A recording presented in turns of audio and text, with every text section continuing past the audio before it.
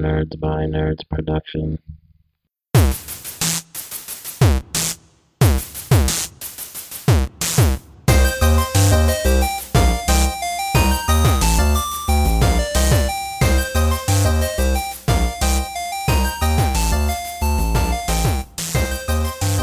Welcome back, everybody, to the Four Nerds by Nerds podcast. I am Josh, and you may notice this is a little bit of a different intro. This week we have a very special guest, our first interview ever.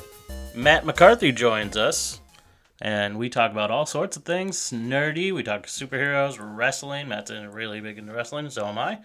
So without further ado, let's just get right into the show. We hope you enjoy. Four Nerds by Nerds. Today's very special guest is a hilarious stand-up comedian, actor, former writer for the WWE, one half of the tag team combination duo known as the We Watch Wrestling podcast, and the whole effing show of his own one-man podcast called Justifying My Movie Collection. Ladies and gentlemen, this is Matt McCarthy. Greetings, friends. Thank you so much for having me. I'm happy to do it. Oh, thank you.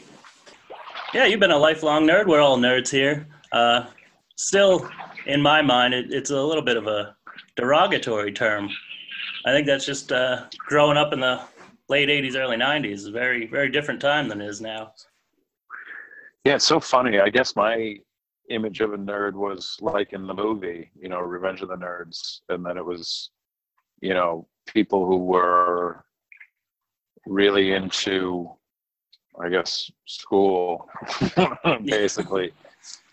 But yeah, maybe the only thing that in my mind, and obviously this was not my original idea, but the perception was that people who were into Star Trek were nerds.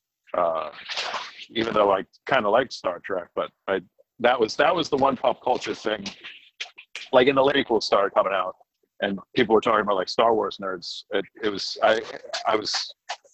It didn't compute at first. I was like, what are they talking about? I was like, oh, because when I grew up, everybody just loved Star Wars. That was the deal. Yeah, that's how it is now. Everybody loves everything that I've loved my entire life. Right. Comic books, because I grew up hardcore on comic books, it never dawned on me that might be a nerdy thing. It was just but it didn't feel like everybody was into comic books, because they certainly weren't. It was just, I don't know. It was its own separate thing. It always felt very unnoticed to me. I think the first time that I realized other people knew who like Wolverine was, I was like, oh, because like Batman, Superman, Spider-Man were all way mainstream, but the rest of them felt very. My son, he's 4, and we just went to Target because he graduated pre-K, and he picked out a Venom toy. And I'm like, man, I remember when like there wasn't a Venom. Like I'm old enough to remember when Venom was brand new, and now he's just such an ingrained part of the pop culture lexicon. It's pretty wild. Yeah, it's crazy. Everyone's like, oh, you hear this new character, Venom? It's like, oh, you mean that 35-year-old character? Right. Yeah, exactly. That's why all the casual fans are not fans when Spider-Man 3 came out. They're like, what do you mean they messed it up? Why is it bad? I'm like, well, they have 30 years of backlogged information they could have gone off of. They didn't have to just make up their own stories. He's really into watching everything, but there's a YouTube channel called Kid City, I think, where it's basically unboxing videos. He loves those, opening toys. What kid wouldn't like that? Yeah. And the dad, comes off like, they're big superhero fans, but it's just kind of like, well, they're movie fans. Everybody's into superheroes, right? Yeah. And he opens up one package. It's one of those bagged ones where you don't know what it's going to be. Yeah. And it's Reverse Flash, and he's like, anyway, he unboxes a Reverse Flash, and he's like, oh, who's this guy? Oh, a yellow Flash. Is this a new character? And I was like, oh, busted. Yeah, you gotta be kidding. Oh, you just exposed yourself. The character's older than you are, dude. Yeah. Well, the worst part is that you're exploiting your children for that as well. Well, yeah, there is a certain discomfort I find watching it. I'm like, he's kind of turned his kids into income, which is Yeah. whatever. Well, it's like that Ryan's World. My son was loving that. Oh yeah, that one's. I've actually talked to a couple of people who've like worked on that show, like in production, and it's like, it just sounds. Well, I'm just glad that it's not me. Yeah. that was not my childhood, and that is not my experience parenting. So yeah, we are both, and it's funny because I know a lot of nerds, but you and me are both in a very, if being a nerd is a small enough circle, we're in an inner circle of that. Is that we're both wrestling fans, which is a whole nother level of being a nerd. Yeah, it's funny. Again, it was just omnipresent when I was a kid, and then it was about high school age that the beginning of high school, I should say, in like 93, where it was, because obviously I grew up in Southern New England. It was all WWF. We got the Turner. Well, even when the Von Erichs were on ESPN, because I remember my brother's best friend John Baker loved the Von Erichs. I remember my brother being like, I don't know what the heck you're talking about. I've never seen them. But we definitely knew who the Road Warriors were and who Ric Flair was and stuff. But when about 93, when I hit high school, it did feel like, oh, you're still watching wrestling. That's for kids. It wasn't even like it's nerdy. It was a children's show. And then how quickly times change. By the end of high school, Hogan had flipped. It was the NWO and 316. And then it was just, then I never looked back. Yeah, I give my parents shit all the time because when I was a little kid, they wouldn't let me watch wrestling. And then they let me start watching wrestling in the middle of the Attitude Era. And it's like the Ultimate Warrior was too much for you, but this guy's flipping people off and chugging beer, and there's girls with their boobs out everywhere. You don't have a problem with this. That is so funny to think of your parents being like, yeah, but this is cool.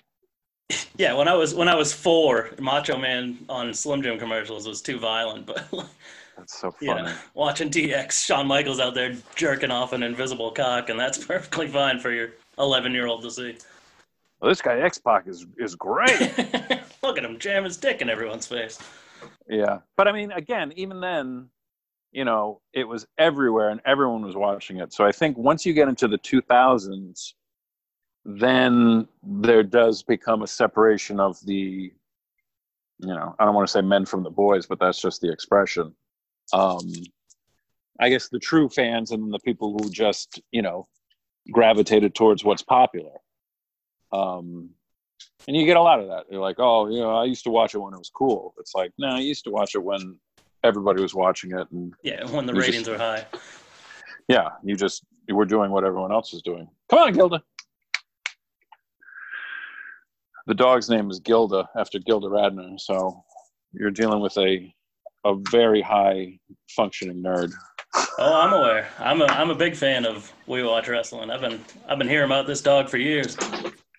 Gilda Rad Dog. How does Vince shake out on this? I know he's not a horror fan. Is he lining up for the Avengers movies like you, or is he just kind of casual with that? He's casual with that. Vince is. I don't think he would ever self-apply the moniker nerd. Even wrestling nerd. He'd just be like, I'm just a wrestling fan. Yeah. But he's, if we're just talking nerd in terms of, super fan, Vince is much more of a music nerd. Yeah. Like big time music nerd. And then, he's read comic books here and there. I mean, he's definitely dropped some. I got a Swamp Thing trade paperback that I still haven't gotten to, but I remember when he gave it to me, he was like, oh man, this is really good. You got to check this out. So I do owe it to him to actually read that. But I'll hear him make a reference here and there. So I've always wondered. he's just, he's a pop culture machine. He knows what's up, cool. He always has the coolest movie recommendations. Yeah. But like, yeah, he'll like, we were just talking about it on today's show where he's like, he's been watching a lot of Night Flight lately, and just, but yeah, I think I'm probably more into, say, like comic books, but it's so omnipresent now that it's, but he would check out here and there. I stopped going every Wednesday on New Comic Book Day. Yeah. Basically, when they kept restarting the universes, and I was just like, I can't. Yeah, there's been a lot of that lately. No, I can't sink my teeth into it. Yeah, I've loved superhero stuff forever, but I've never read a ton of comics just because they're not available up here. When I was a little kid, there was no comic book stores. Even during the boom, there was, I think, one in a 50-mile radius of my house. That, and my parents wouldn't buy them for me, so. Well, that puts a damper on it too. Yeah, most of there were a couple comic book stores, but mostly I would get my comics and my Mad magazines and wrestling magazines, and then later on Nintendo Power at just the drugstore in our neighborhood, the Rumford Pharmacy. Yeah. My brother actually was going through his comic books, and he sent me a picture. Phil, the pharmacist, had stamped on the cover of the comic book the date, which I don't know if it was for his own reference of, display this magazine until this date, but literally just destroyed any value of this, now 35-year-old comic with just like stamping the date on it. He's like, What idiot made this decision? Well, yeah. That's awesome. Yep. Just like one of those rolling date stampers like a librarian would use. Yeah. Just funk. Yeah, I'm sure there's so many wasted treasures out there. It's like, well, I drew on this original print of Spider-Man 1, and this could be worth $2 million. I mean, all those comics from, the golden era, they're just in landfills now. Yeah, I read an article. Someone was tearing the walls out of an old house, and they found an issue of Action Comics 1 with Superman. And someone had used it as insulation. They were just stuffing newspapers and anything they could find on the walls. Wow. And they wound up selling it for like $250,000. Wow. To think they were stuffing their walls full of the money. Gold. Yeah. Wow. So how did the Batman videos come about? Was that just you and Pete were spitballing ideas, or did they come to you guys? No, that was that was when it was Front Page Films. It was me, Pete Holmes, Oren Brimmer, and we were just making videos, anything that we could come up with. And Pete is more the type of guy that he's more interested in doing his own ideas than a ton of collaborating. But so the Batman thing was his idea, the first one, where it's just, Commissioner Gordon always turns around and Batman vanishes. And so the idea was Gordon catches him about to vanish. But with the thinking being that this is like a pop culture heavy thing, and it's something that I think really we were trying to think of something that we could pitch to College Humor so that they would pay for it. Yeah. So that they would pay for the production and so that it would look really good. Because we were just shooting simple ideas that we could just, film in our apartments or on the street. The thing we had was Oren was or he still is, a very good director and editor, especially. And so he knew how to, things always looked professional. And then the small amount of special effects we were able to utilize is all because of Oren. Really, the only reason that we were able to start shooting things at all was because of Oren. Because it was just, God, it was just a different world then. It wasn't like you still had to have a camera, like you still had to have, just the like I'm doing this on my phone right now. This was not Yeah, it's crazy. possible back then. So it came from that, and then wound up becoming. I feel like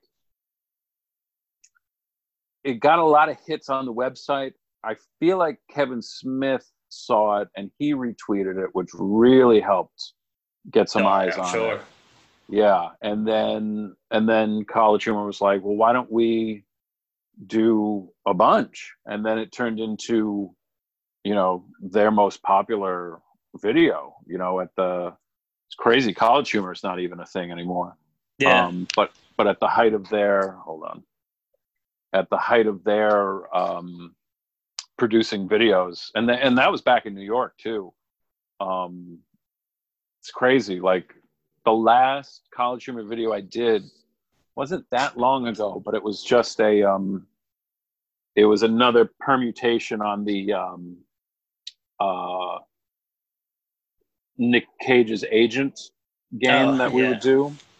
And so I think the last one I did was like Scarlett Johansson's manager or something like that. And it was all these, I didn't know any of the kids who were running the production. And I was telling them about when College Humor was in New York, and, like what a different, Sam Reich is still there. Well, he is College Humor now. But, at the time I was just like, man, everybody I knew, they're all gone. So, some of them are on SNL now. Some of them are, because it really, the people I knew there, the core of them became either like Jake and Amir run HeadGum, or, big baby productions like Adam Ruins Everything, all sorts of shit like that. Even like, Adam Newman was at College Humor when I first met him. Yeah, a bunch of different people. But so yeah, it just became this thing that we did. And God, so many of them we shot at night. And it was like, when you're doing a night shoot, it's like you start at, like, it's still an 8-hour day. Yeah. Yes. But it's like you start when the sun goes down and you finish when the sun goes up. I always wonder, are you Bane in that Batman Can't Stop Talking Dirty? Are you? Yeah, I figured the voice sounded like you, but I'm like, he doesn't have hair. I can't tell. Yeah, I'm wearing a bald cap and the face gear, which that was a really, really hot day. We did a lot of them in the summer, and that was in a there are these just really small economic shooting stages with pre-made sets that you can use in might be in Boyle Heights, because where we wound up shooting the Two-Face and maybe even the Riddler one too, those might be in the same location, but certainly Two-Face, that is in Boyle Heights, and that was the Lucha Underground Temple. Yeah. What wound up becoming the LU Temple. Is that even still a thing? Lucha Underground? No, that's is that still on? Is it done? Yeah, I was going to say, I haven't heard about it in years. I know. And so, but the Bane one, God, it was so hot that day. And I couldn't take off any of the gimmick. Yeah. And which also meant, like, I couldn't drink any water the whole day. Yeah. And like, Pete, God bless him, when he would wear like the Batman thing, especially I remember the Riddler one that was so hot in that warehouse. Same thing for the Bane. Water just pouring on the inside of it. It was disgusting. But yeah, I played the villain in all of them. And some of them you almost can't even recognize it's me. Like the Two-Face one, I was actually clean shaven at the time. I was writing for WWE at that time, and I just happened to be in LA, and we shot a bunch of those. And when I'm Gordon, think I have a fake mustache on, but when I'm Two-Face, I'm totally clean shaven. Yeah. But yeah, I was the villain in all those, Scarecrow, Riddler, all of them down the line. Yeah, it's so crazy how those took off, and they're just amazing. By the end there, I mean, it looks like you just stumbled onto the movie set and started making your own videos. Like that one with the Bat Jet in it, I know, which is one of the last ones you guys ever did, I think. That just looks like it's that from was the towards movie. the end. I know. Yeah, and that was like College Humor at the height of their production values, and I mean, like the effects guys who built that, the props guys who built that were killer. And if you saw a wide shot of the whole thing, you'd see it looked like shit. how shitty. And actually, what's funny is even the Batman suit that Pete would wear in real life, the first time we saw it, we were like, "Oh, this is terrible. Like, why are we working with these people?" And then they were like, "No, it'll look better on camera." And then when we watched it, we were like, "Oh my God, it looks like the." Yeah. What did you do? He looks like Batman. Yeah. It's just wild. It was one of those things. But yeah, shooting him at night was brutal because it's always on. Because when you write something, you don't think about the logistics. That's somebody else's problem. And then we're always shooting them on a roof at night. And I was just like, 2 night shoots in a row. And I was like, we need to start writing more of these inside. Yeah. Air conditioning would be nice. Yeah. Shoot it during the day in air conditioning and be done with it. Yeah, I remember Pete saying that about the X-Men videos you guys did on his show. When he originally wrote those, he's like, no one would have been able to make these. The budgets would have been crazy because I wasn't thinking about CGI of Nightcrawler bamfing in and out of screen and stuff like that. Right. How was that experience for you? I know it didn't really go the way you wanted to, but I mean, there must have been a lot of fun parts working on Pete's show. There were, when it finally was just because, like I said before, like Pete was more interested in doing Pete's ideas, and he wouldn't be as enthusiastic about my ideas. I can't really speak to Oren's experience, but we collaborated very well, because when we would come up with a premise or a situation where it was just me and Pete playing off of each other, just doing like the first thing we ever worked on was a battery commercial where he was the positive side of the battery and I was the negative. And then we realized this is great. We should just keep making videos. Yeah. So we always played off of that positive and negative thing, which is just, that's standard, duo comedy. I mean, that goes back to, vaudeville. I mean, my God. And when we would come up with a premise of, the supermarket or the hotel, once we had a world, I could come up with, and we would all come up with different ideas and scenarios, and like, oh, we should do one where it's this, that, and the other, or in the moment coming up with things on the fly.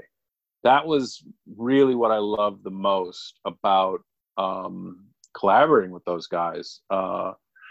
When the show started, the TV show, I mean, like you mentioned the X-Men thing, like the Wolverine and Professor X was like an old idea that I remember Pete talking about, him and I doing, God, back in like 2007 when him and I were roommates. And then because then I wasn't involved at all in any of the X-Men videos. And then when I saw the Wolverine one, it was actually the very first thing on the first episode of the Pete Holmes Show. And it was very, I hated it, basically, to be totally honest, because I was like, oh, that was supposed to be me. And I didn't really feel like I was a part of that show, as much of a part of the show as I truly was. It was just it was not a fun day-to-day experience. But there were times when all the bullshit was put aside, and where Pete and I actually got to just perform comedy together.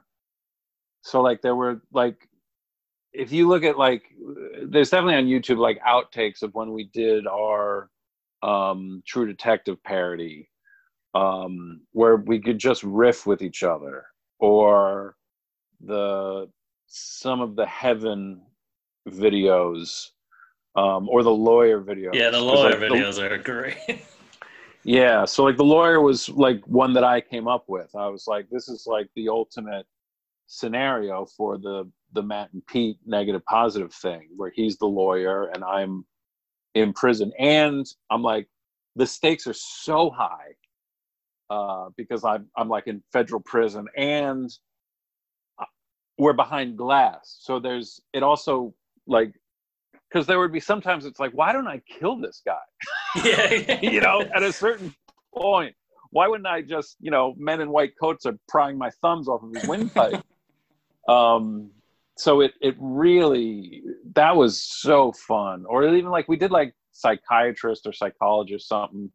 Yeah. There were just so many times where it was just when it could just be, and there were only a couple times where it was just me and Pete in his office just riffing back and forth ideas, and it was just like, that's when I felt like, you know, God, we're doing this again. But again, I can only speak to my experience, and I did not have it wasn't the best experience, but it was very, I learned a lot, you know. I definitely learned a lot about TV and about myself, and, you know, I mean, but it was, you know, even towards the end of that run, I think he was already starting to develop his relationship with Apatow, and they were starting to figure out what wound up become Crashing. And Pete had said to me that I don't know what it was, but he did have an idea for me on Crashing, that he wanted me to be involved in it. And I basically said, no, I don't really want to work with you and Oren anymore. Which is just what happens, you know? Yeah. People outgrow each other. I was just, you know, I just wanted to do my own thing at that point. And you started the podcast like right away after that, right? Well, I started We Watch Wrestling even before the Pete Holmes Show started, because. Oh yes, I remember you were. Well, I was in the first few episodes there for a little while. Yeah, because I wasn't clear on what my involvement, if anything, was going to be on the Pete Holmes Show, because I was like, okay, I want to be a performer and a writer. Yeah. And then I never got an offer to be a writer until after the first season was done. And I said, look, I'm not enjoying this. Make me a writer on the show, you know?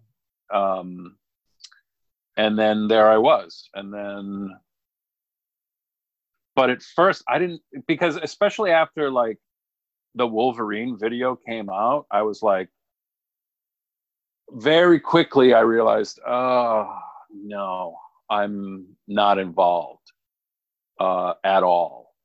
And I saw, because it was a whole series of X-Men videos, and I was like, oh great, I see what's happened here. They've figured out a way to make Matt and Pete videos without Matt. You know, it's just Pete and then somebody else, which was just a colossal bummer, you know. Absolutely, I'm sure. Yeah. I always felt that show would have had more legs to stand on too if it had just been that. If it had just been like a sketch comedy show. And not to say that Pete's interviews weren't great and everything, but if that had been on Comedy Central and just been those skits that you guys are making, I feel like it would have been a lot better. It would have gotten a little more feet under it. I know. When it was actually really, not that I know either of those guys, and it's such a funny show, but when Key and Peele first came out, it was very difficult for me to watch it, because I was like, I could see the give and take, and I could see them supporting each other, and there wasn't like this, you know, competition. Maybe there is a competition between the two of them, but there wasn't a. It felt like such a healthier collaboration where neither was trying to outshine the other one. I don't know. It was just the two of them were together as opposed to everything was naturally just meshing. I mean, look at some of the crazy shit they did. They're doing Gremlin 2 parodies. Yeah. But I mean, that's what it was. Or like with Broad City, it was just like, damn, it was just the two of them were equals. And I didn't feel that same dynamic with me and Pete. So, and the show is, I mean, the ratings weren't great, but the budget was, it was such an expensive fucking show to do because it wasn't just a talk show and it wasn't just a sketch show. Yeah. And it needed to be one or the other. Yeah.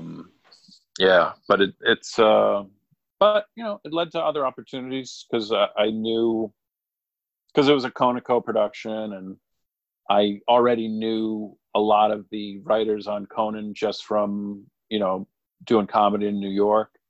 And then I've had a very consistent opportunity to perform in sketches on Conan, which I absolutely love. Yeah. Which again is much more, it's closer to what I loved about the Front Page Film sketches, where it was like, you know, just not overthinking everything, but also just put it this way. My favorite thing in the world is showing up at Conan and we're shooting something for that day, or I'm going to be in the audience of the live show that day. And the stage manager or whoever says, do you know what you're doing today? And I go, no. Because they trust me that much that they can bring me in, give me something. The amount of times that I've done cold rehearsals, and they trust me enough to do that. I love that. I love that feeling of, I don't know. I love live TV, even though that show's live to tape, but just, I love that, you know, pencils down, we got to get it done now type of thing. Yeah. I really, you know, that's one of my favorite, like, I love the Grateful Dead for that same reason, where it's just like, this is what it was that day. You know, the two recordings of, you know, live comedy that I've done, and I have a third in the tank that I need to actually time out, but I don't like edits. I don't like doing like 2 nights and then we'll mix together the best of it. I like more of this is what happened this night. You know, I love that. You don't want to do the Chris Rock 3 different countries mixed together? That'd be wild. Yeah. That'd be wild. Let's talk a little bit about wrestling. You work for the WWE, and I know you've already told that story. We don't have to get into that, but I mean, just your love of wrestling overall. How are you feeling about things today? I mean, this is probably my second renaissance of not watching as much as I used to. Everyone has the down period as a wrestling fan. I know you know that. Oh, of course. Well, that's why it's such a great time, because WWE doesn't have the market cornered. Yeah. You know, and they've through their own hubris have made it that way, which is great. I mean, looking back now on the indie shows that I used to go to, and like all the talent that are now WWE guys, it's just one of those things where you just never, where usually you don't know how good you have it, but even at the time we were like, we did know. We were like, this is the greatest. Yeah. Yeah, you guys were seeing, I mean, future Hall of Famers there in your PWG runs. Oh my God, it's everybody who's on top now in NXT, and to a certain extent on the main roster, but certainly AEW. I mean, forget it. Yeah. But yeah, I mean, it's just and New Japan, you know, thank God they just came back this week. They're doing empty arena shows, and it's like New Japan. It's like they didn't, because WWE without the fans, there was really something missing, and it really wasn't, you know, firing on all cylinders. with the fans, but now it's woof, you know. Yeah. But I mean, Vince is out of touch, and Vince is old. That's the problem.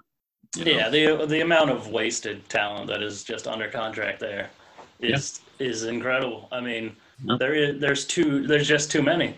There are too many people to do anything with. I mean, yeah. Poor Kevin Owens. At least he gets a spot every week, but I mean, he hasn't come sniffing around that world title since he lost it. Nope. Like move him into SmackDown and give him that belt. At least let him go back to NXT. Please. Yeah. I've been watching AEW as much as I possibly can, but WWE, it's mostly listening to podcasts and watching clips on YouTube because it just there's no incentive. There's no reason to watch all of it because you're not going to miss out on anything because there's going to be no follow up or things are going to change. I mean, it's very much the same thing that got me to stop being a consistent Marvel and DC buyer of new comics because it's like you keep restarting the universe. I'm like, what am I investing in this for? You know, I have a stack of Justice Society of America comics that there's no clear resolution. There's no finality to it. And then all of a sudden, it's all gone. And what's worse is, I don't know what's worse, whether or not it's like, oh, well, none of this happened, or none of this matters. Yeah. You know? Because it's like, well, why did I spend my time, which is bad enough, my money, which is bad enough, but also I cared about these characters. Yeah, you invested in the storyline. Now you're punishing me for caring. Yeah. And that's the worst of the three. You know, because there's, you know, until the day I drop dead, I've got plenty of time. There'll always be more money.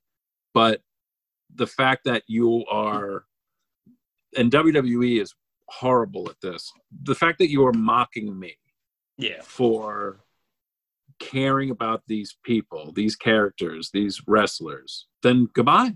You won't have me to kick around anymore. Yeah. My first dip off period was the JBL and Triple H both had the belts on two shows, and they had them for a year and a half each almost, and I was just like, this is boring. Like, there's no hope in this whatsoever. Bad guys win over and over and over again, and that's what it's been like the last few years trying to get Roman over. It's like everything's on pause, whether you like Roman Reigns or not. That world title has been on pause to eventually get it to him, and it's failed over and over again. And it's like, if you're done, start trading that belt around a little bit, give it some, you know, build some stars off of it, because now it doesn't matter. Now you have all these stars, whether they've had the belt or not, they're a top guy anyways. So now the belt has really become a prop when you don't want it to be a prop. You want it to be a prize. Right. And you want people to give a shit when someone's going after it or think they could possibly win it. And that's otherwise, why I'm just off. Yeah. Well, it's like all the other belts. I mean, you can get AJ and Daniel Bryan into that IC tournament all you want to, but why should I give a shit? Because you haven't cared about this title in the last however many years. Right. And if you don't give a shit, why am I? And you're giving it to guys who've already been world champion. You're doing it backwards. Like, why should I give a shit if AJ is going to have the IC title? He's already a 3-time world champion. Yeah. Like, he should add that belt first. And same with Braun Strowman. He had that belt for a couple weeks and then got the world title. You should have either skipped it altogether Hogan style, or you should have built that up years ago. I mean, you said it. And it's just, I don't know. I like AEW. I like what they're doing. It's been a little, not lackluster. Just, I think that things everybody has wanted to see haven't happened because they're trying to be like, we're not going to give ourselves the belts. But it's like everybody wants to see Kenny on top. Kenny's the man. Yeah. Not that it's not fun having Jericho on top, but Well, I mean, I feel like there's time to get there, and as much as Kenny's stock has fallen in value, perhaps, if we want to put it in those terms, I feel like he's talented enough and the Bucks are talented enough that when they pull the trigger, it won't feel forced and it won't feel like it's too late. That's how I feel now. But I think really what they've been doing is just laying the groundwork for what's to come. So we'll see. Hopefully we do get, hopefully we get to look back and see, my God, they were telling this story for the last 3-4 years and planting the seeds for this, giant thing. Because that's the way New Japan is like Gedo books maybe like 2 or 3 years out, and he slowly builds to get there. And I mean, it's like, look at Okada. Okada was a job guy on Impact, and Gedo booked him into his fullest potential. And you can be a great hand and be the best in-ring performer that there is, but you need to have the machine behind you putting you in those right places that finally everyone comes around. They're like, oh my God, he's the best wrestler in the world. Yeah, maybe he's the best wrestler we've ever seen. Yeah, that's very true. Yeah, no, I'd love to see AEW. I mean, New Japan did that with Kenny. It was getting like that towards the end before he won the title. It's like, is this gonna happen? I mean, when he lost to Okada the first time, when he had won the G1, I couldn't believe that shit. I was like, I thought this was signed, sealed, and delivered. Yeah. And then and then when he won, I think in the next year when he beat Okada was champion and he beat him in the G1 tournament. Right. I thought he won the title, so I freaked the fuck out because all the headlines were Kenny beats Okada. And I was like, oh, fuck yeah, he won the title finally? And then it was like, oh, no, that was just a G1 tournament match. And I was like, what the fuck? But, I mean, they didn't do it wrong because when he won it, it still meant as much as it was supposed to. Yeah, and there's still it's a shame that Kenny left when he did, just in terms of New Japan storytelling, because there was more story to be told. I mean, not just in the Okada-Kenny story, but in the Okada-Kenny story too, because it's like he still never hit the one-winged angel on Okada.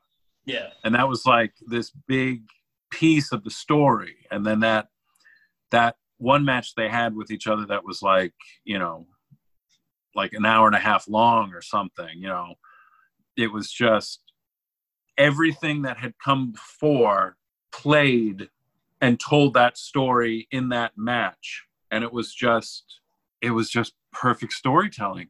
It's everything that you want, where you have these different unrelated ideas or episodes come together into this, even the thing that comes to mind is like always like the South Park movie. That is such a well-crafted story, and the way that everything that's set up in those first 2 acts, but particularly everything that we're given in the first act, all comes together in the third act, and it's just brilliant. It's just from a pure writing mathematical standpoint of like, God, this was so well crafted. Like nothing was left unconsidered, or there's no fat on that script. I love that movie. I haven't watched it in years, but it was too much. When I saw it when it first came out, I was too young to get most of the stuff they were doing. And I was like, oh, that South Park movie sucked. It wasn't that great. And then a few years later, I watched it again. I was like, this is a fucking masterpiece. Like, this movie's amazing. Yeah, really, really well done. Really cleverly done. It was like the first Kenny Okada match. I remember watching that, and I'm like, it is perfect. It is amazing. The way it builds, because it starts slow, technical, and you would think with the two of them, it's going to be balls to the wall all the way, but they took their time. Yeah. And it was presentation, and it was just everything it should have been. And they replicated it in different ways every single time. It's like immediately got etched in the history books of two rivals up there with like Ric Flair and Ricky Steamboat, or, you know, all the top guys. I mean, Okada isn't even a worldwide name to most casual fans. But if you showed them that, they would be like, this is amazing. This is everything you want. I mean, that's WrestleMania caliber. I mean, it's even above WrestleMania caliber matches, because you don't get matches like that at Mania anymore. No. I mean, the last amazing matches you got at Mania were Taker and Shawn Michaels, and that's not the same type of match.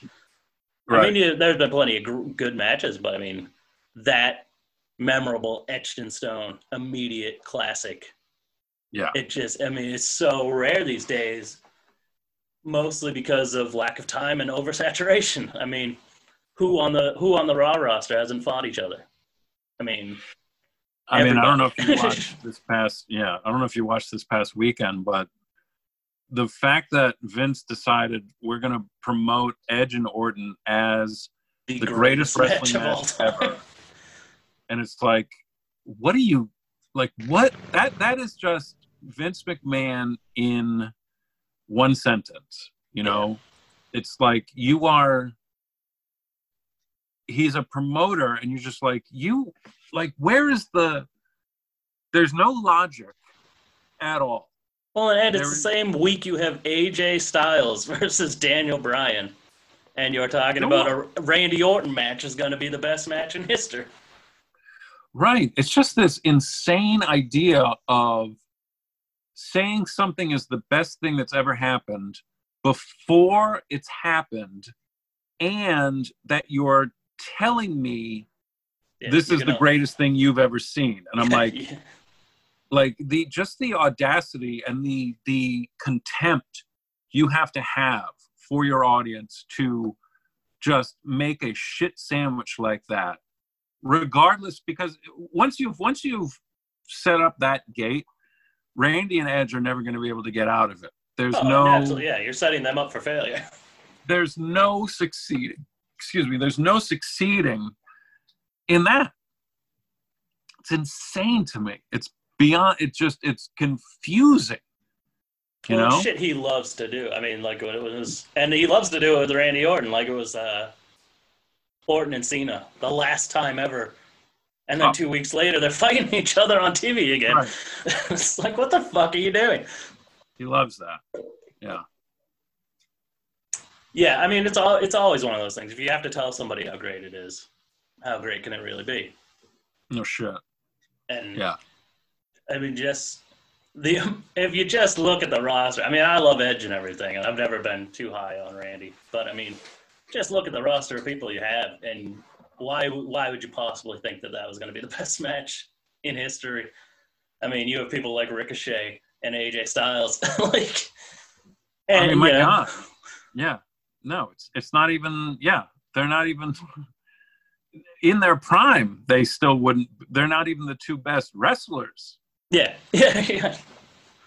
I mean, Randy's never been the best wrestler. No. I mean, you might like him and everything. He's good at what he does, but I mean, he's not a technical wizard or anything. No. I mean, if he got in there and had an actual shoot match with Daniel Bryan or something like he'd get twisted up like a pretzel. Oh, I would say I'd pay top dollar for that pay-per-view. Yeah. Yeah, I'm so happy Daniel Bryan's back. I mean, it's great. I listened to his Jericho podcast when he first returned the other day, and I was like, A, I can't believe it's been 2 years. And B, I still remember the night he retired, and it's funny that they wrestled this past week, because the night he was retiring, while I was waiting for that segment to happen, I was watching him and AJ Styles in some gymnasium in front of 15 people on YouTube wrestling their hearts out. And I'm like, this is a fucking WrestleMania main event, and it's happening in some VFW hall in front of a couple of people. It's insane. I mean, and then you just see this wave of talent going to the main roster constantly. And people are like, well, what are they going to do with this guy? And it's like, well, fuck that guy. What are they going to do with the guy that showed up 3 waves ago that's still waiting for his opportunity? You know, it's like Kevin Owens been on the main roster for like 5 years now, and he's been champion once. And like I said, luckily he gets a spot. But I mean, he's not. Then at this point, it's like, well, that experiment's over. They're never going to get back to him. It happened a lot with the ladies. Well, if you got the championship, especially when it was the Devious championship, it was like, well, check that off the list, because you ain't ever getting back there.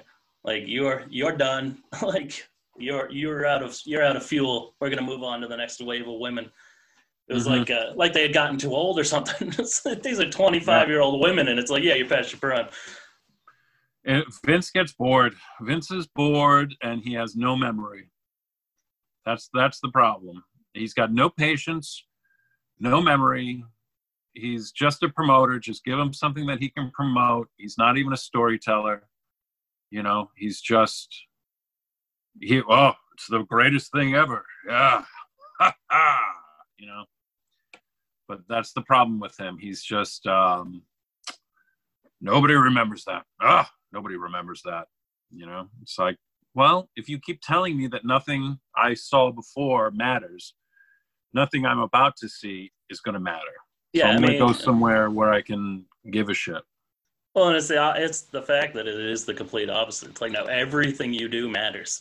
Everything you do is remembered. I mean, they're not throwing the tapes away after they're done recording like they used to. No, I mean, and it's also that's what a pro wrestling match is like, literally, it's the story of one thing leading to the next. Like, everything you do in a match matters. Because if we're just punching each other for 20 minutes and it hurts neither of us, none of it matters. Like, that's the whole art form. Is about making me feel like this matters. Me even just going into it, knowing that it's a show, knowing that there is an exhibition and a performance going on, yet still somehow making me, you know, forget all that, to care so much and to be just, you know, it fucking, they give out Academy Awards for it. Yeah. You know, I mean, that's the thing. Like, we started with talking about like their drawings in a book on like pulpy, crappy paper, just drawings. Yet there have been comic books I've read where at the end of it, I am crying. Yeah. You know, where I am moved, I am disgusted, I am like happy. I get shivers. There are certain comics I can just think about and the hair starts standing up on my shoulders. I mean, I'm just like, and then you get Vince, he's just got nothing but contempt for the thing that has made not just him, but his entire family for like 2 generations behind him, wealthy and successful people. And he's better than it. And you would think a guy that grew up in a trailer park wouldn't treat everybody like trailer trash. Well, I mean, I don't know. I'm not a psych major, but it does seem to me that maybe I could see it stemming from he got everything he ever thought that he wanted, and it didn't fix what was going on in here. And that's a scary place for a person.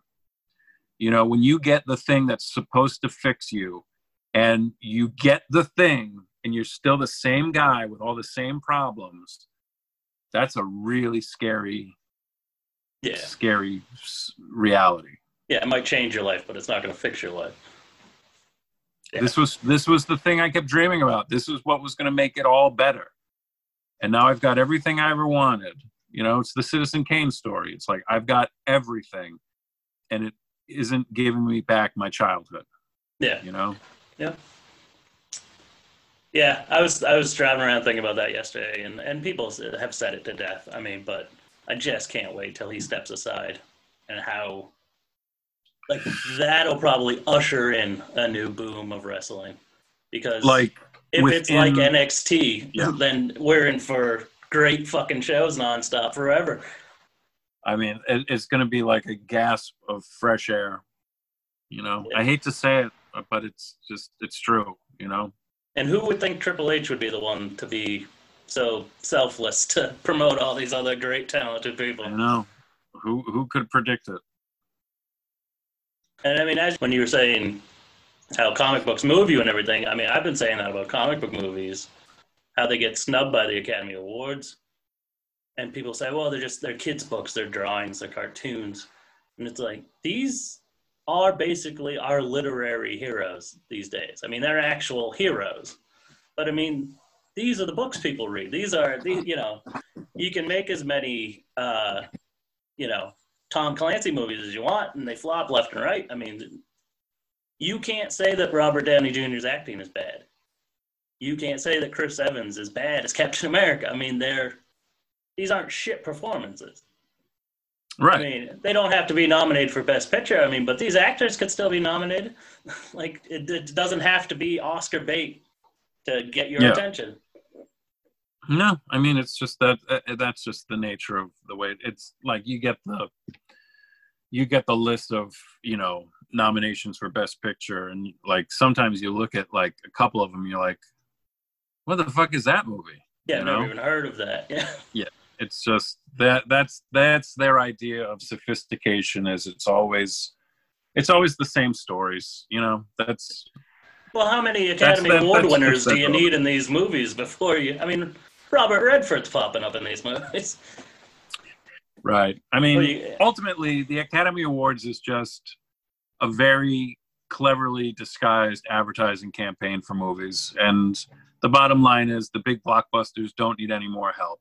Yeah. I mean, the awards are made up. That's all it comes down to. It's just this is where we can pretend, well, nobody saw this movie, but it's brilliant. You know? Yep. How? I mean, you guys used to have 3 guys. Tom Sibley used to be on the show, but now your dynamics changed. Now it's just the 2 of you. Once everything is up and running again, do you plan on doing more live shows? Are you? Oh yeah. Lots of plans for the shows? Yeah, no. I mean, we had to cancel a live show on our whole Mania trip. Yeah. And it was, you know, God, man, I just kept hoping. I was like, please let this be cured before April, or at the very least, let the worst of it come after we come back, or, you know, but that's just selfish. Yeah, I mean, that's, you know, it's just the way that it is. It was, very quickly, it became apparent to me. I was like, there's no way they're going to allow, you know, 60,000 people to sit next to each other. Yeah. You know, but no, when this is done, I mean, I don't foresee a future where I'm sitting at home at all ever again. Yeah. You know, I just, and if I am, it's because there's a bunch of people here with us, because I love a crowded house, and I just, this thing has really reinforced and reminded me just how much I love people and interacting with people. But like the live shows it's so much fun. And because for me, the live show, it always means that it's always in conjunction with a wrestling show that we're going to, or a town where we're just going to check out, you know, even if it's not a big pay-per-view or a whatever, that we're at least going to Chicago and we're going to see AAW, or we're going to, excuse me, go to a convention I mean, really, when it comes down to it, if I had to pick the one thing that I regret most missing of Mania Week, it's going to WrestleCon, because just sitting there and the people watching and just seeing the old timers walking around, interacting with fans, interacting with each other. I mean, that's my meat and potatoes. Like, I love just that experience, like seeing the Sandman and Terry Funk. Seeing Shane Douglas and Terry Funk sharing a Gatorade, or Tony Atlas eating chitlins that somebody bought him, and him them stinking up the whole place, and him going, "Somebody brought me these chitlins," and MVP going, and I quote verbatim, "Tony, throw that shit away, Tony." Said his name twice. He bookended it with, "Tony, throw that shit away, Tony." That's awesome. I know. I love that. I love that episode you guys recorded from your table. What was that? Was that All In, or was that WrestleMania weekend? You might have done it twice. Yeah, we've done that more than once. But the one at StarCast, the very first StarCast, that was that was my favorite. That was such a crazy, unique, like the Great Muppet Caper, everyone in one hotel together type thing. And just people walking by, and just the where we were in the lobby, and seeing guys come in and out. I mean, it was just, I love that. I just love seeing wrestlers in the wild, Yeah, it is. It is very different. We had my high school I graduated from. We had an indie show here. It was about 10 years ago now. Abyss was there, Kazarian was there, and unfortunately Jake Roberts was there. And he was dressed like the Great Khali. He had the red silk pants on, and he was a dick. He was acting like an idiot the whole time, grabbing his fistful of his junk and waving it at people and stuff. And it's just like, dude, wow. He had the red silk pants on. Yeah, that's what I couldn't stand about his documentary, is that it was like, you're trying to change your habits, but you're not trying to be a better person. Like, you have to try to not be an asshole, and that might help you with all your other issues. Yeah, my experience has been helping other people is what helps me. Yeah. Instead of just asking, well, where's mine? Yeah. But God, the red, that's what he used to wear, like in like Mid-South, I feel like, or he had like baggy. They looked exactly like the Great Khali's pants, baggy silk, like pajama bottoms. Wow, that's like Legion of Doom, Jake Roberts. That's like old school. That's crazy. I think it was just because he couldn't. He was so out of shape he couldn't wear trunks. I mean, I think he wrestled with a t-shirt on. I mean that was another WrestleCon moment. Yeah, that was another WrestleCon moment that we were peripheral to. We found out later what had happened. We heard all the commotion, and we saw Davey Boy Smith Jr. Storming over, and then what wound up happening was he threw coffee on Jake Roberts because of something he said about his dad on a radio show, and he demanded an apology, and Jake was like, "I'm not fucking apologizing to you." Yeah. And I was like, damn. Yeah, I walked up to his autograph table, and he didn't say a word. He didn't look at me. He just he had his pose, he had his pictures on his table, and he just stick his arm out and go. And I was like, "No, I'm good. Like, you're not even gonna say hello? Like, go fuck yourself. I'm not paying $30 for an autograph. You're a dickhead." Yeah. Abyss is over here letting me take free pictures with him and chatting up a storm. You're just that's my story. That's my story about the picture of Flair and Piper I have. Like, Flair couldn't have been colder, more aloof. I'm like, "You having a good time, Mr. Flair?" He's like, "Oh yeah, tremendous facility." And I'm like, "Okay, any idea when this picture was taken?" He goes, "I don't know, long time ago." And then when I went over wouldn't even look up at me. And then when I went over to Roddy Piper, he saw me coming and started smiling and was standing up and hugged me. And he said, he just looks at me and he goes, "If we had known each other back in the day, we would have had a real good time." Yeah. And then, like, asking my name, where I'm from, he's signing the picture. I say to him, "Any idea when that picture was taken, Mr. Piper?" And he stopped and, like, thought about it, took a breath, and got real serious. And then he looked at me and goes, 1981. You want to know how I can tell that? Because we're looking each other in the eyes. We'd known each other for a long time, and we weren't holding anything back. And I'm just like, oh, my God. Like, thank you for that experience. Thanks for giving us shit. Yeah. Yes. Yeah, Thank you're you making for, somebody's day. I mean, you'll have that memory forever. right. And I have the have juxtaposition of the two of them. Yeah. So it's a very important picture that I have, because it's a reminder of we have what the things we do and say have impact on others, and that's an important thing to remember. Yeah, yeah.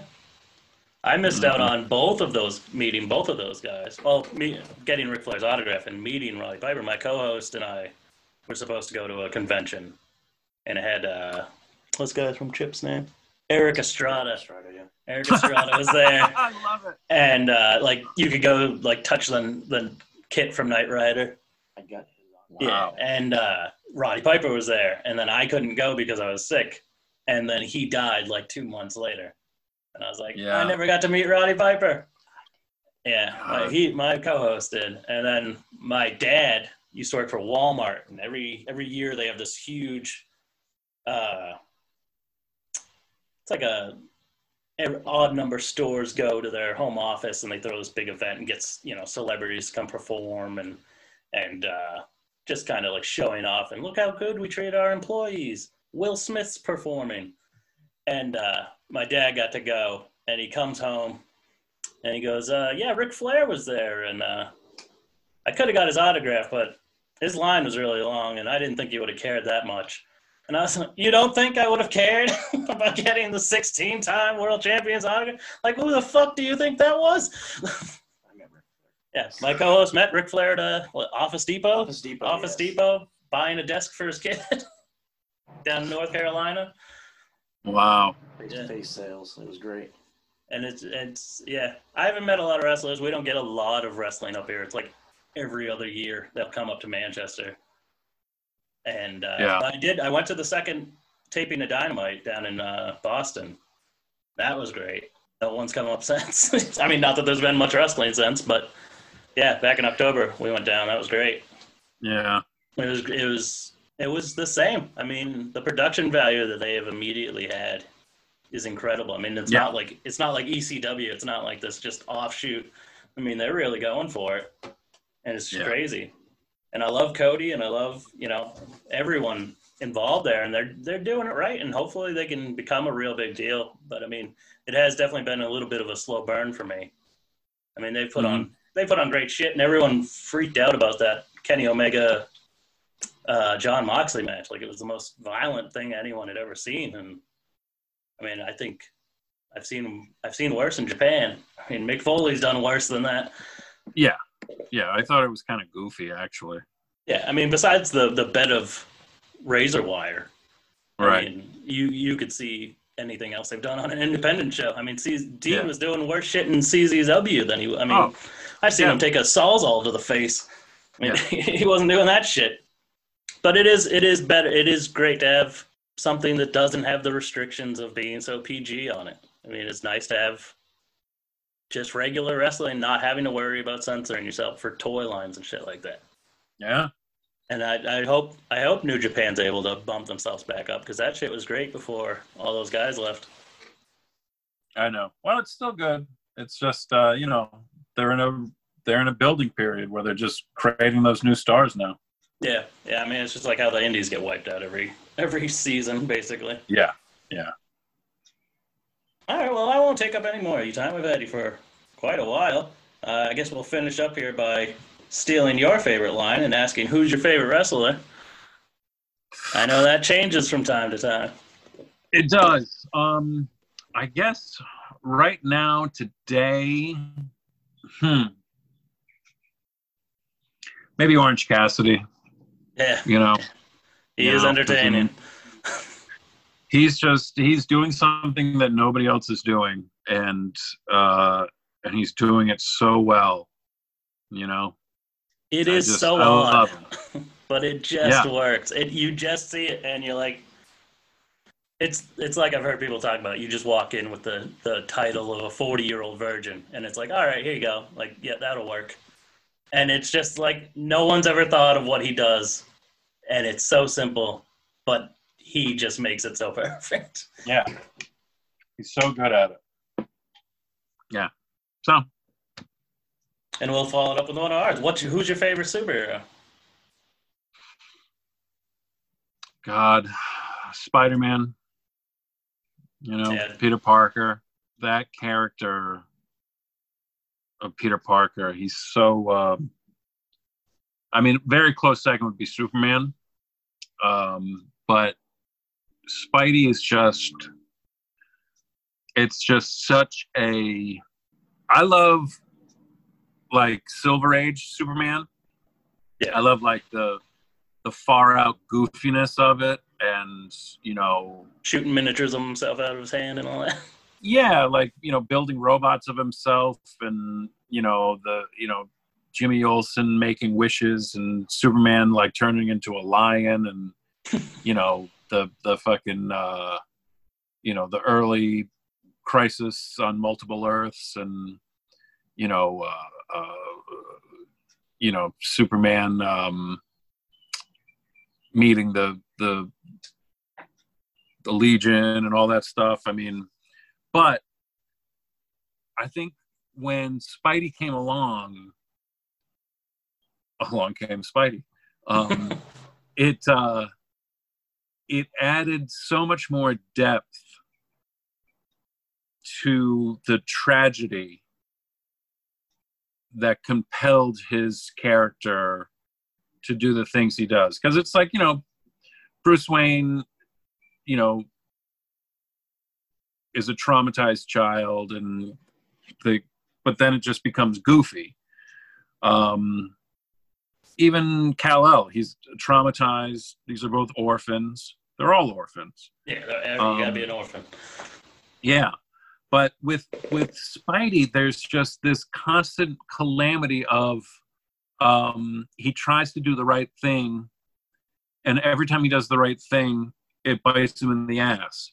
And it all stems from him doing the wrong thing. This one self-centered, I'll take the poison to kill the other person type of thing is the greatest tragedy of his life. He's got the blood of his uncle on his hands, and then he just keeps trying to, and then he's just got this, like, he cannot balance his personal life and his secret life, and he's constantly letting people down, and he just keeps trying to do the right thing, and then the media shits on him. It's so fucking incredible, and he's just so tormented. And I feel like and I appreciate it, but I feel like they've gone back and added those elements to Superman, of like, Superman for All Seasons, where it's not that he's Clark Kent. It's not that he's Superman pretending to be Clark Kent. He's Clark Kent pretending to be Superman, like pretending to be that all-powerful thing when he really is just this shy, confused, scared kid from middle America. Like, that's where they started with Peter. Like, my favorite series is always the What If books, and the one where like Peter stays in show business basically, and it's like, that's one of the most kick in the stomach, like, it makes me cry thinking of Peter Parker continuing down that path of just self-centeredness, self-seeking. It's such a beautiful tragedy. I just love that character. And when Stan Lee died, I was just devastated, Yeah, it was because hard. it was like there is no single writer to have a bigger impact on my life. It's incredible. When I really sat down and examined it, I was like, this guy has shaped my view of the world. Oh, absolutely. Yeah. Straight simple. Yeah, he's created the majority of the things that I love. Yeah. But a very close second place would be Superman, just because like Spider-Man is it's such a small world, because he's the friendly neighborhood Spider-Man. It doesn't make sense for him to be fighting the Anti-Monitor. Yeah, he's not going to another planet all the time. Right. Whereas Superman is like this limitless, and I think that's one of the things where I'm like, you keep fucking up Superman. How do you keep fucking up Superman? Like the movies, it's just like, he's Superman. Like, it's not complicated. anything can happen. That's what I love about it. You know, my favorite, you know, event is the Crisis on Infinite Earths. And the moment where like Anti-Monitor comes back for the last time, and like the dialogue is bigger than a dialogue bubble. Like the letters cascade across the page, and it just says, "I won't die until you die with me, Superman." And I'm like, that is a comic book. That is, God, I love that. You know, just but again, it's just Superman shouldn't be a movie. It should be a TV series. And I don't mean like, you know, Smallville. I don't mean like Smallville, because it was fine. It was fine. But like we do a Smallville podcast too, where we go episode by episode and tear it apart. Yeah, I mean Smallville, it's fine. But like I want a televised version of the Silver Age of Superman. Just, it's so larger than life and goofy that it's just, but it works. It works so well. He's got a tiny bottle with a city from his planet that blew up, and he's constantly like, how do I make this big again?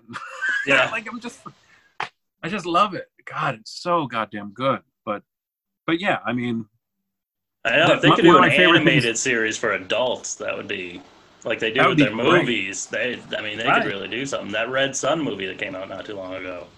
Oh yeah, the Red Sun. That's a great. Or like All-Star Superman. I love all that shit. I just also love, you know, the Crisis stuff. I just love I'm a big fan of Rick and Morty, and so like I love the parallel worlds and, you know, Earth 1, Earth 2, and that all starting in the, you know, the Justice League books. It's just such a brilliant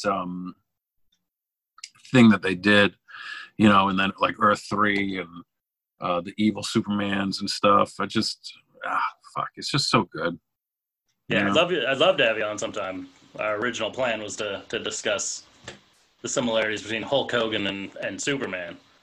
And I find so many parallels there, especially to the way people got sick of Hulk Hogan the same way they got sick of Superman. He's boring. He always wins. He does, you know, he's just vanilla. And then, I mean, it happened at the same time. I mean, Hulk Hogan turning heel and Superman being killed were roughly around the same time and had roughly the same effect. And then people got back on board from him being a bad guy. And I mean, it took longer for Superman, but people love injustice. And that's all about Superman being evil. I mean, there's so many similarities between wrestling and comic books. It's insane. Right. Well, that's what it comes down to. It's like the Superboy Prime is that's like one of the greatest characters I've ever seen, you know? Yeah. Because it's just brilliant. It's just such a brilliant tilt of that character, you know?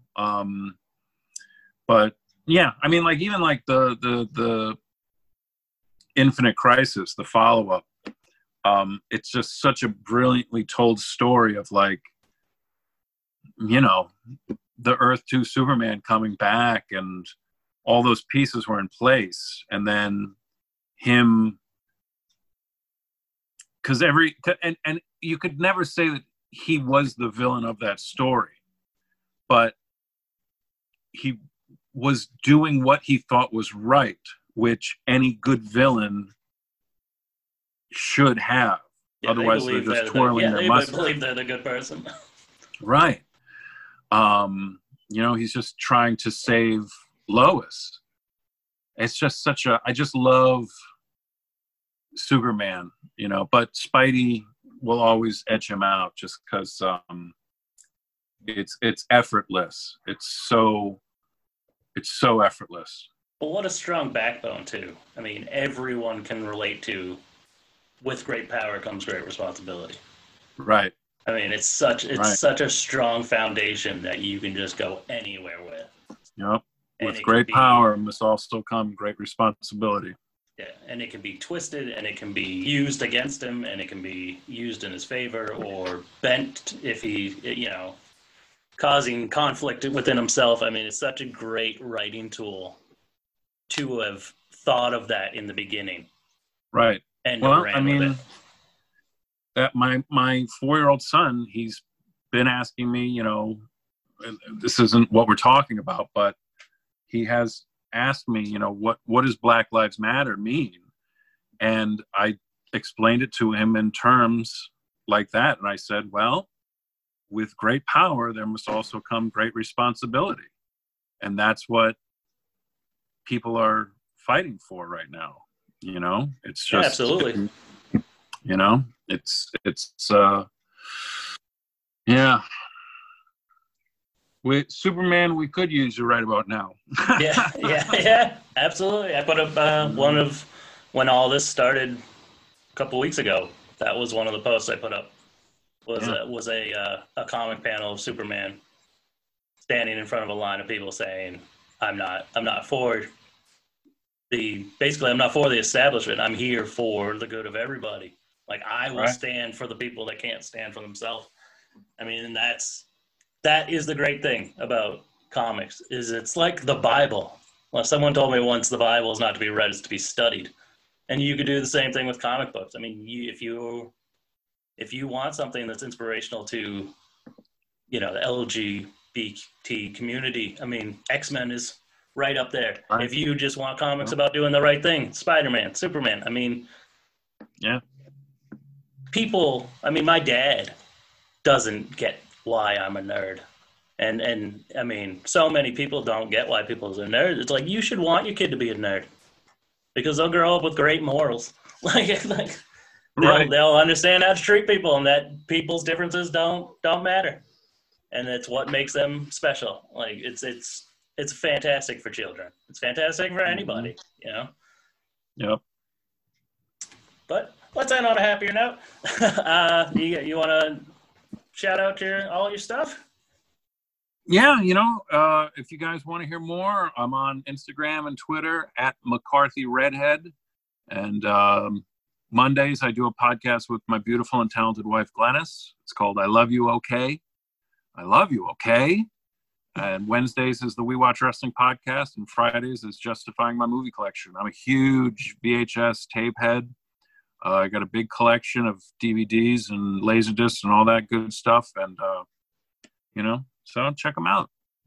Yeah, you're working your way through those Godzilla movies. That's wonderful. That's another thing we have in common. Yeah, they finally officially moved the release date to next May, so I'm putting that on pause. I got about 24 movies left, so I'm like, I'm just going to go back to watching whatever, but yeah. For now. Yeah. Awesome. What happened to your wife had a podcast, what was it called? Tell Me Lies? Was that Tell Me Lies, yeah. Yeah, what happened with that? Yeah, her and the other girl, they kind of hit a wall with it, and then that was basically the end of it. There wasn't much else to it.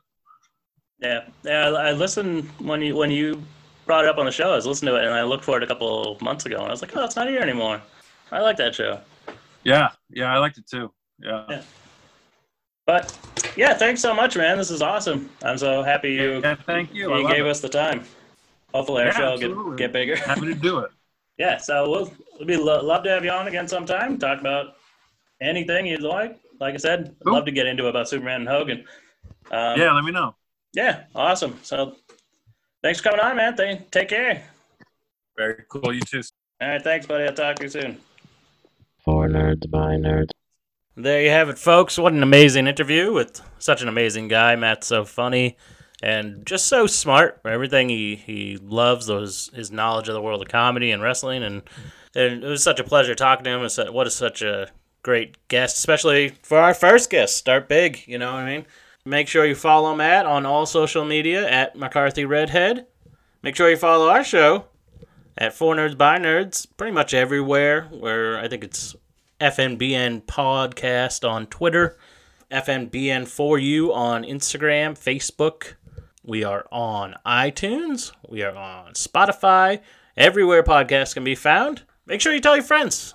We need more downloads. We were talking to somebody on Twitter the other day that has a lot less episodes than we do and a lot more downloads. So we would really like to get those up there, and we know it's coming. This was a special interview. We have another special interview coming with Slash City Podcast. That one's really great. And July is Batman month here on the podcast. We're doing all the Burton Schumacher Batman movies. So tune in for that. It's going to be a lot of fun. I'm going to sing Kiss from a Rose when we get to Batman Forever, so don't miss that. I'm Josh, and for Ben, since he's not here while I'm recording this, this is the 4 Nerds by Nerds podcast signing off. Stay nerdy, my friends.